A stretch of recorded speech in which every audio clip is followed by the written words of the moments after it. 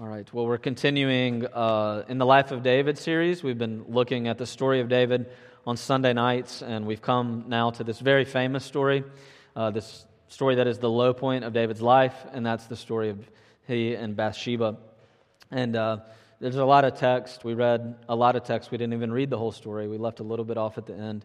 It's very dense. There's so many details that we cannot talk about tonight. Because we don't have the time to spend that we could on the fullness of all that's here. But let's see three things that I think are really important. The first is the fallen king. The second is the faithful servant. And finally, the Passover. So first, let's look at the fallen king. The writer of the book of Samuel, which was originally actually one book. We split it into two just because of the way it was transmitted. But in the book of Samuel, the one writer, he's been setting all of us up for this story actually for a few chapters now. And it's really clear to see the flow actually, even if you go back to 1 Samuel, you can see how it's been coming to this moment. Because in 1 Samuel, the contrast we constantly talked about when we were working through that section was the difference in David and Saul and how God had chosen David and rejected Saul. And it comes all throughout the stories. Saul is tall and David is short. And Saul is a visible man of power, and David's not. And Saul is the people's choice, and David was the youngest of a family, and he was only God's choice, and nobody else. So there's this constant antithesis, this constant balance between the power that people want to grab for, and then the man that God chose. And he's a commoner, and he's low, and he's small, and he's not the man that you would think would be the king. And that means that there's a principle that starts to shine through the story of Samuel, the book of Samuel, the story of David. And that's that in the Bible, ideally, God's king always comes to take on servant form. That a true covenant king, the type of king that God wants to be on the throne for his people, is going to be a man clothed in humility and not really one that fits the power structures the way the world understands power and the way that the pagan peoples understand power. That true strength is actually humility for a king.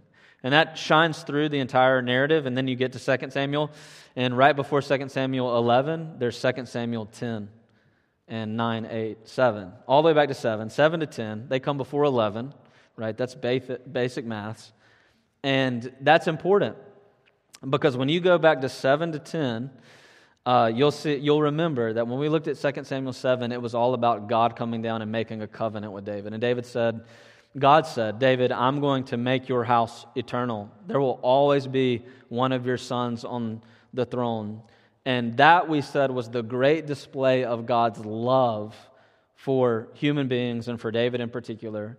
And the word that we latched onto that week that we looked at it was the word in Hebrew, hesed. God's unique covenant love for sinful people. And in 2 Samuel 9, right after the covenant story, 2 Samuel 9, what Derek looked at last week, verses 1 to 3, we learned that David showed, quote, kindness, the word there, hesed, to Mephibosheth. And 2 Samuel 10, if you look at just the first couple verses, it says, David said, verse 2, I will deal loyally, and I don't know why they translate it like that, because it's hesed. I will deal with covenant love with Hanun, the son of Nahash. You see, 2 Samuel 9 and 10, David turns and he looks like God. God made the covenant. God said, this is my hesed, my covenant love for you, David. David, the next two stories, turns around and says, well, let me pour that forth. Let me show my hesed. Because I want to be like God. I want to be the covenant king. I want to look like the God who made me covenant king. And so David displays covenant love. And then you flip the page and you've got chapter 11. And that means that chapter 11, the story of David and Bathsheba, is David's fall story. And fall stories are actually a consistent storyline that runs throughout the Bible.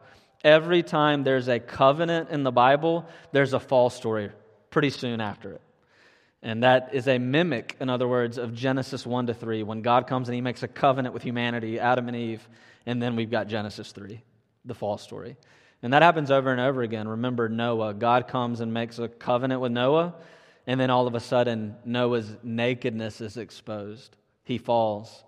And you know who else's nakedness was exposed? Adam and Eve. Genesis 3 all over again. And you come to Abraham, and Abraham gets a covenant. And he's told, you're going to be the great man, the man who's going to bring redemption to the world.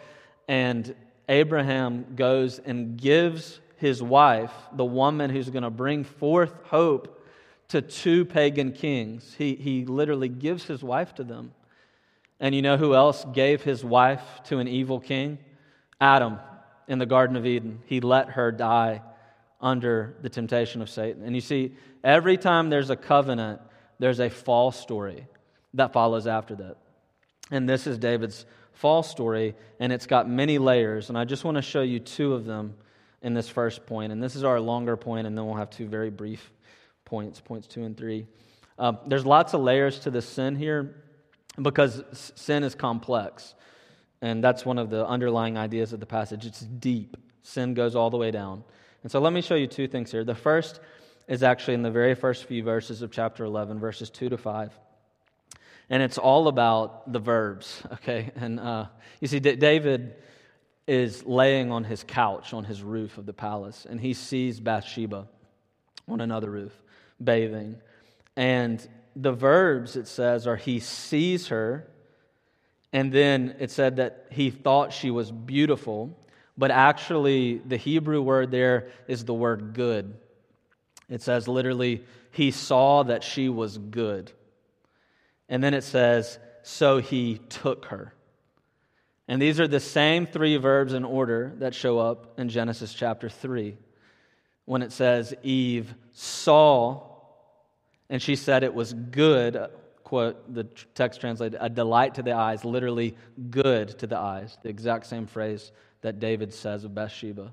And so Eve took, and she gave to Adam, and he took. And there's the exact same three verbs in order that appear here as David sees that she is good for the taking, and so he takes.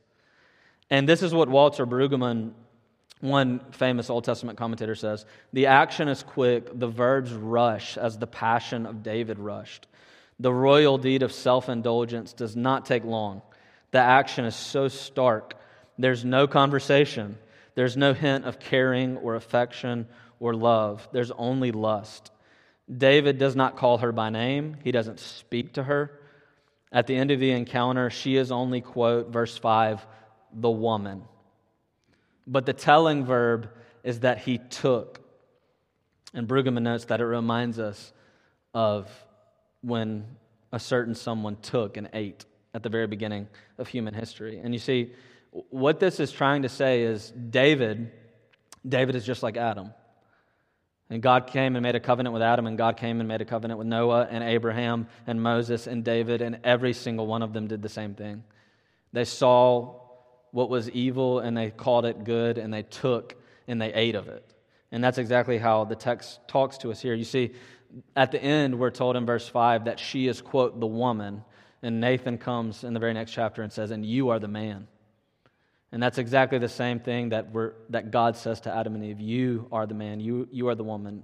Man and woman from the very beginning of time. It's the same story. And so the point that the writer is trying to subtly help us to see through those hints, because an Israelite, a Hebrew reader would have seen these things. They would have connected the dots back to Genesis 3 very easily in their own time. And the covetousness that begins this sin pattern, the lust, the adultery, and what I think is also rape here, all of it is set by the writer in a context.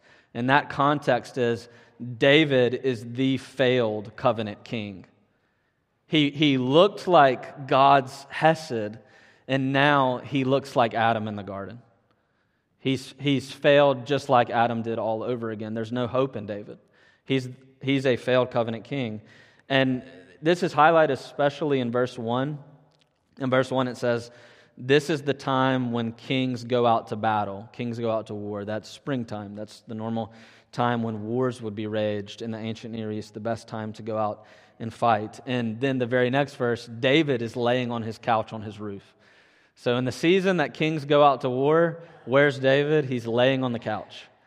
And you see what it's saying? It's saying David, the sin, the contextual sin that underlies the whole pattern of sins here is abdication.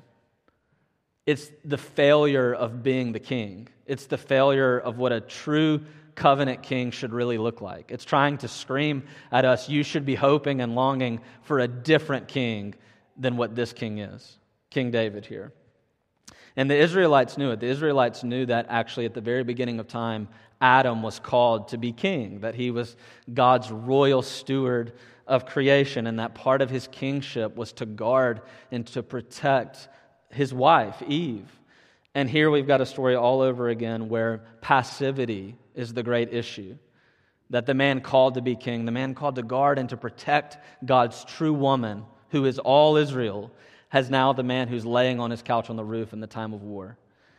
He's failed covenant kingship, and it's produced a situation where there's a whole string of sins that follow on. He's failed his office. Now, the second layer of this sin, to just highlight it a little more, and we'll come back in just a moment to the murder of Uriah and the other men.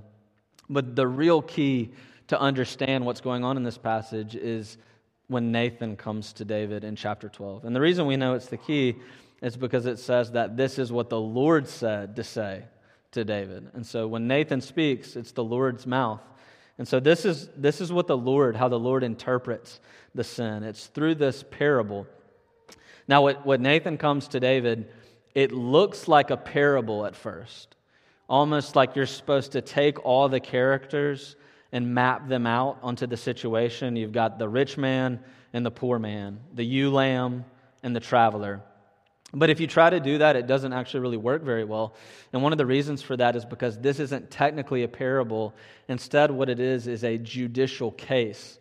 And the reason for this is because David is the king in the ancient Near East. And as a king in the ancient Near East, you are also the judge.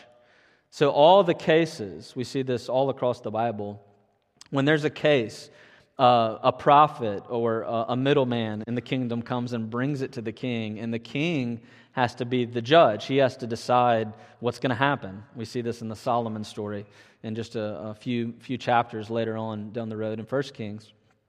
And that's what's happening here. Nathan is bringing a case to David.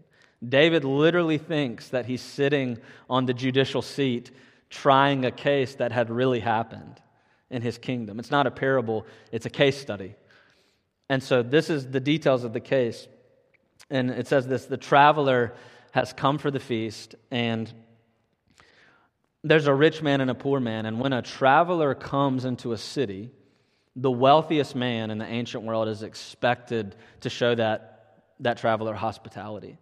And so the rich man in this situation is being coerced, essentially, by custom and tradition, that he must host the traveler. And so when it comes time to host the traveler, the rich man will not lose his possessions. So the rich man says, look, if I'm going to have to host a banquet and be hospitable to this guy, I'm not using my stuff for this. I'm not using he doesn't want to give himself or his possessions. And so he goes to this poor man and he takes away what we're called as the poor man's beloved. And it's a little bit of ewe lamb, and it's not just a ewe lamb, it's a female ewe lamb, we're told. And it's so important to him that the poor man calls it his daughter.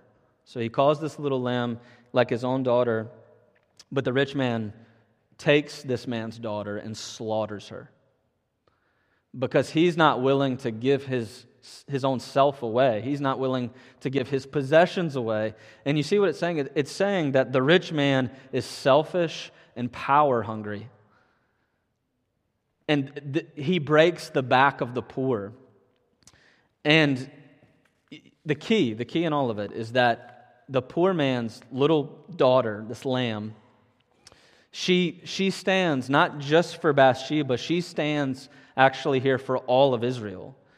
And it's saying that, in other words, the sin underneath all the sins, underneath the covetousness, lust, rape, murder, and multiple homicide, is that David is selfish and power hungry and has essentially abdicated his office.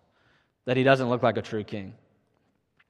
And the reason that we know that this little ewe lamb stands in for all of Israel is because Bathsheba stands in for all of Israel. You see, the name Bathsheba, Bath in Hebrew means daughter, and Sheba in Hebrew means oath or covenant. It's another word for covenant.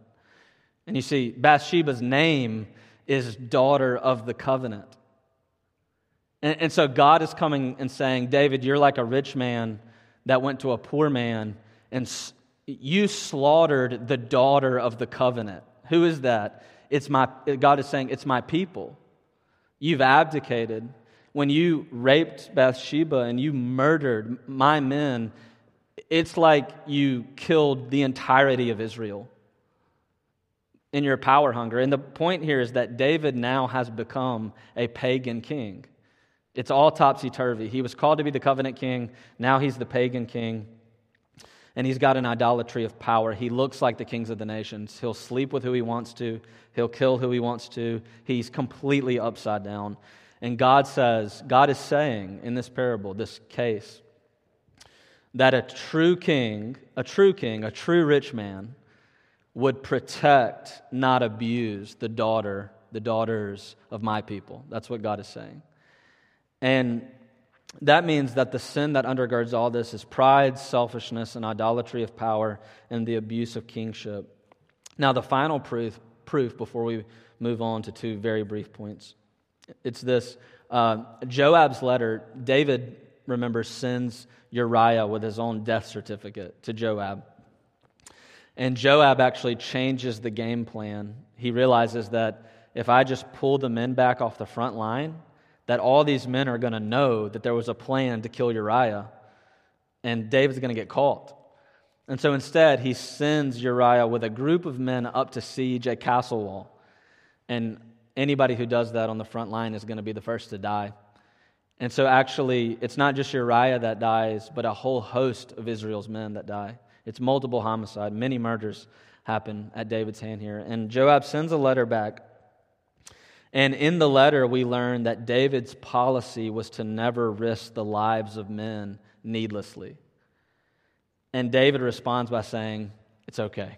Tell Joab, look, it's war. It happens. People die. Don't worry about it. Somebody's got to siege the wall. Somebody's got to die.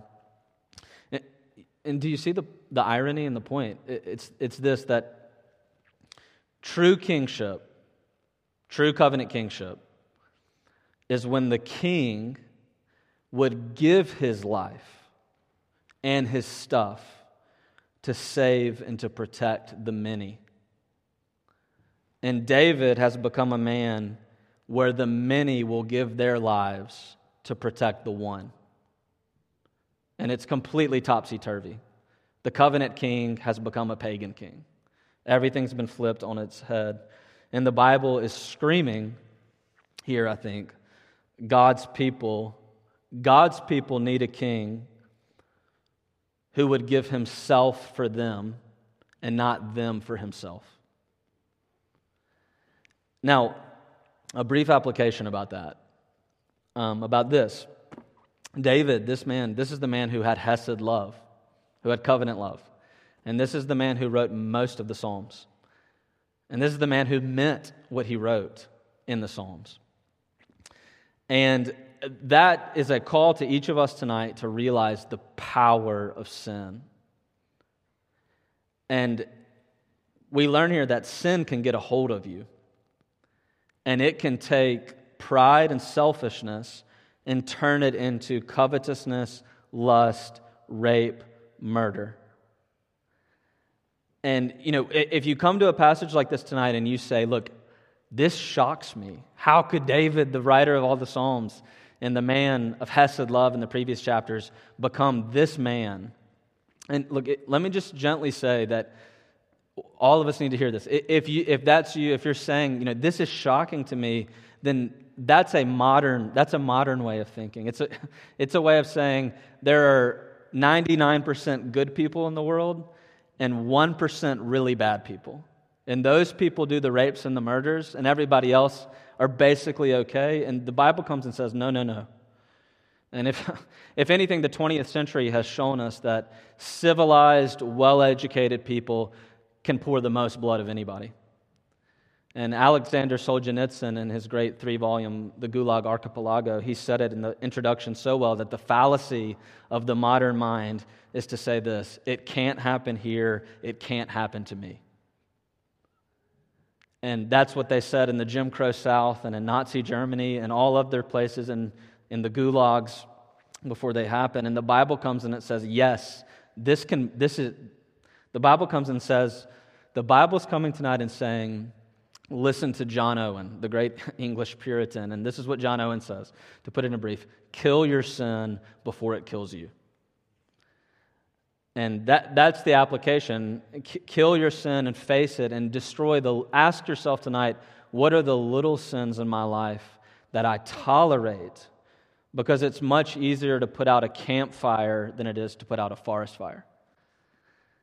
And the second very quick thing is simply this: we need Nathans. We need Nathans in our lives. We need, I think there's a call here for every single one of us to be a Nathan to somebody else and to search for a Nathan.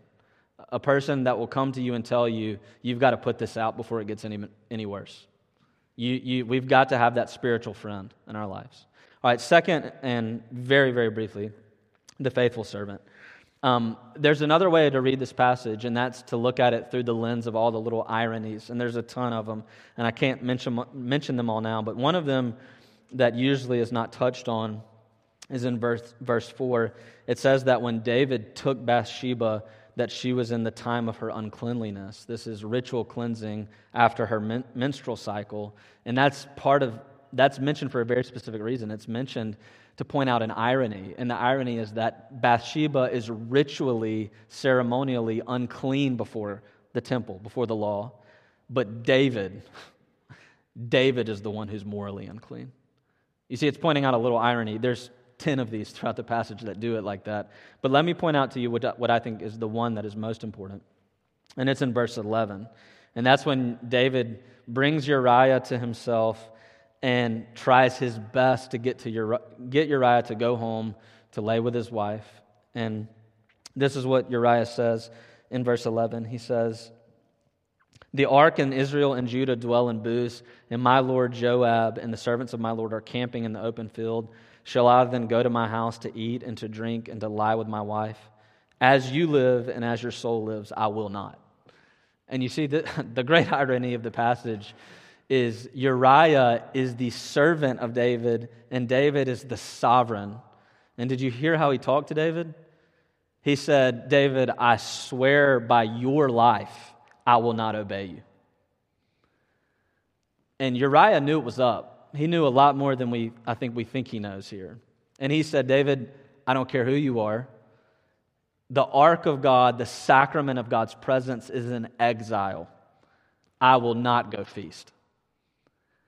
And the great irony of the passage is that Uriah looks like a covenant king. David looks like a pagan. Uriah looks like what David should be. And it's even more, because if you think back to 2 Samuel 7, you might remember David says to God, "God, I'm going to build a house for you, a palace, a temple for you." And God says, "No, you won't."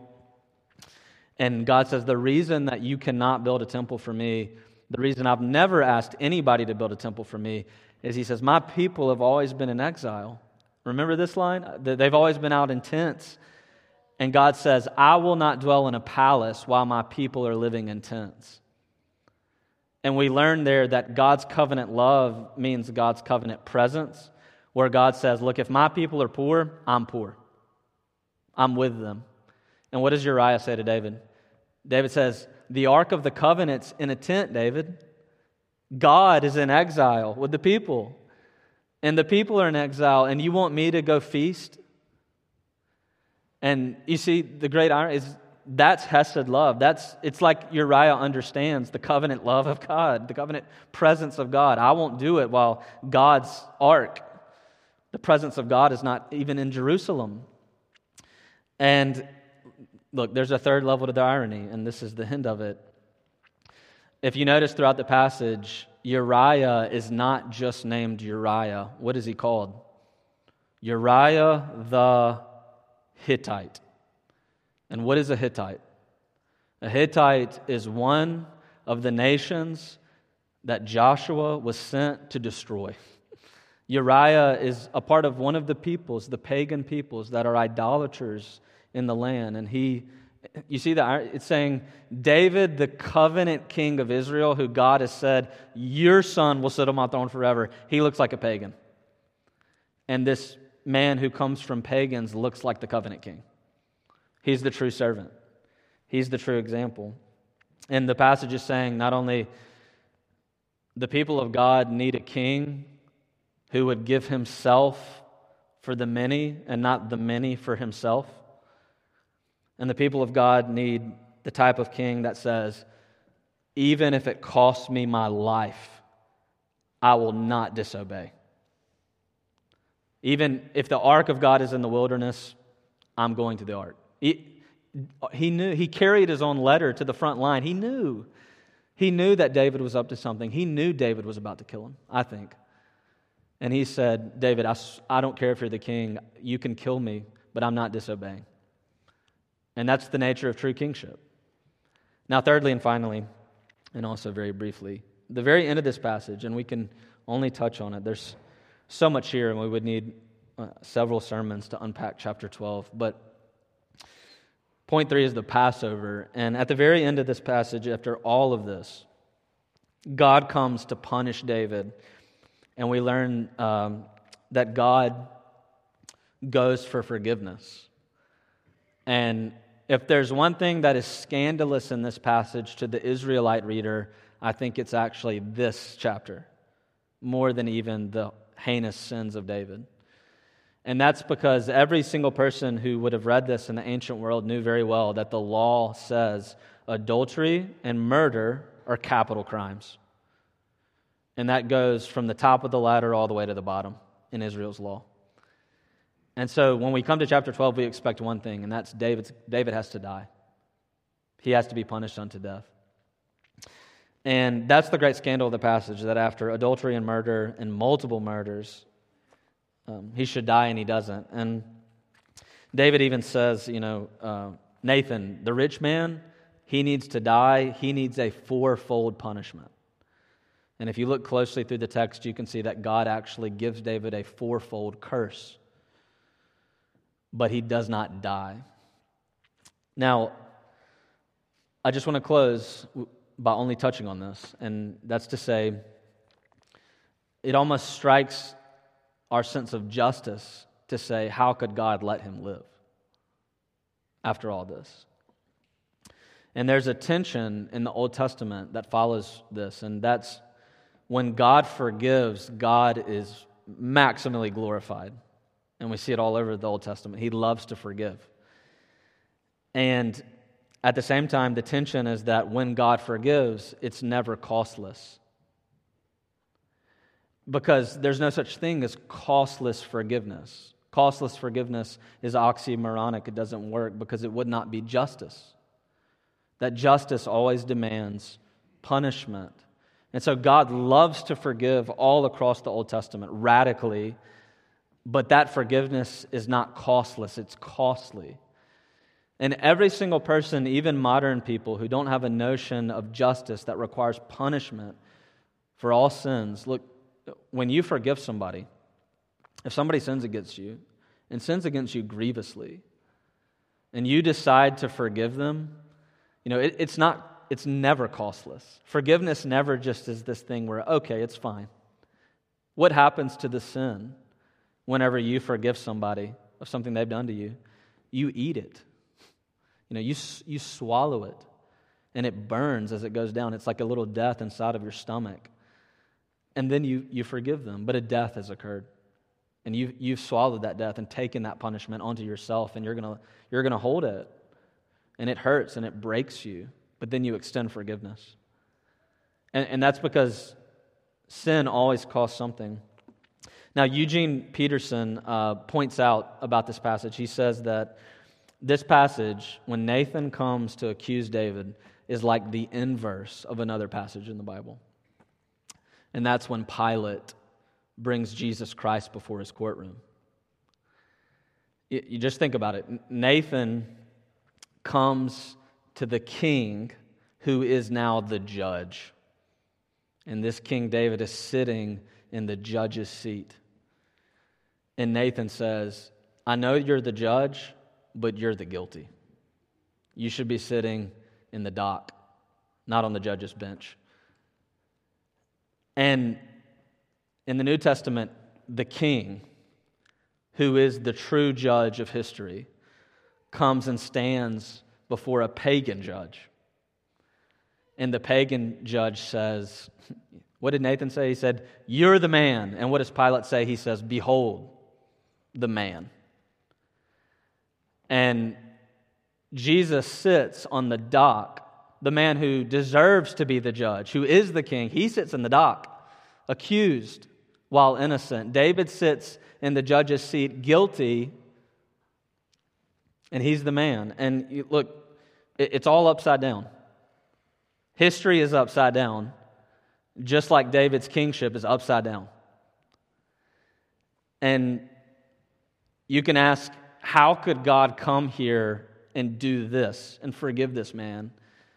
And the answer is that the Son, David's great son, Jesus Christ, the true judge and king, he stood before Pontius Pilate, accused while innocent, and he swallowed in his death his grandfather's covenant, covetousness, lust, rape, and murder. He swallowed it. He went to the cross and he ate it. And he did it all for David. And David is passed over here because of his own son's death. And, that kind of forgiveness for sins that are that grievous, you can be forgiven and are forgiven in Jesus Christ by the very same gospel that can save David from that. And Jesus Christ, you see, is the king we didn't deserve, who eats the justice that we did deserve. And let me just close by saying two things in just a couple sentences. And one is this. Peter, in Acts chapter 2, comes and says to the world, you crucified him. And Peter wasn't just talking to the people that really nailed him. Peter comes and says, all of you, if you can hear me, in all of history, you crucified him. And the reason David is saved is because of the gospel and because he repented. And Peter comes and says that true faith and repentance gets very personal. It comes and says, I actually recognize that I put him on the cross. That's, true repentance is that existential. It's to say, my sins put him there. And David's had to say, my sins are going to put him there. The grandson that he knew was coming, but he didn't know how. That's the nature of true repentance. And exactly what happened to David here is what can happen to us. And that's that David gets up and he puts on new clothes and he enters into the presence of God. He puts on a new robe of righteousness, and he goes and stands before the presence of God, the one whom he should have died before, and then he eats a meal. And it sounds a lot like the New Testament. You put on a robe of righteousness, you come into the presence of God, and he breaks bread with you. And that's the power of repentance. And lastly, and the last word is this. Just listen to the power of Christ's cross here. Listen, whatever you've done in your life, David was worse. It wasn't. It's probably not like this. And you've got to see in that how far God will go to forgive you. And I'll just give the Westminster Confession the last word. This is a paraphrase from our confession. And this is what it says. Every sin, even so small, deserves judgment.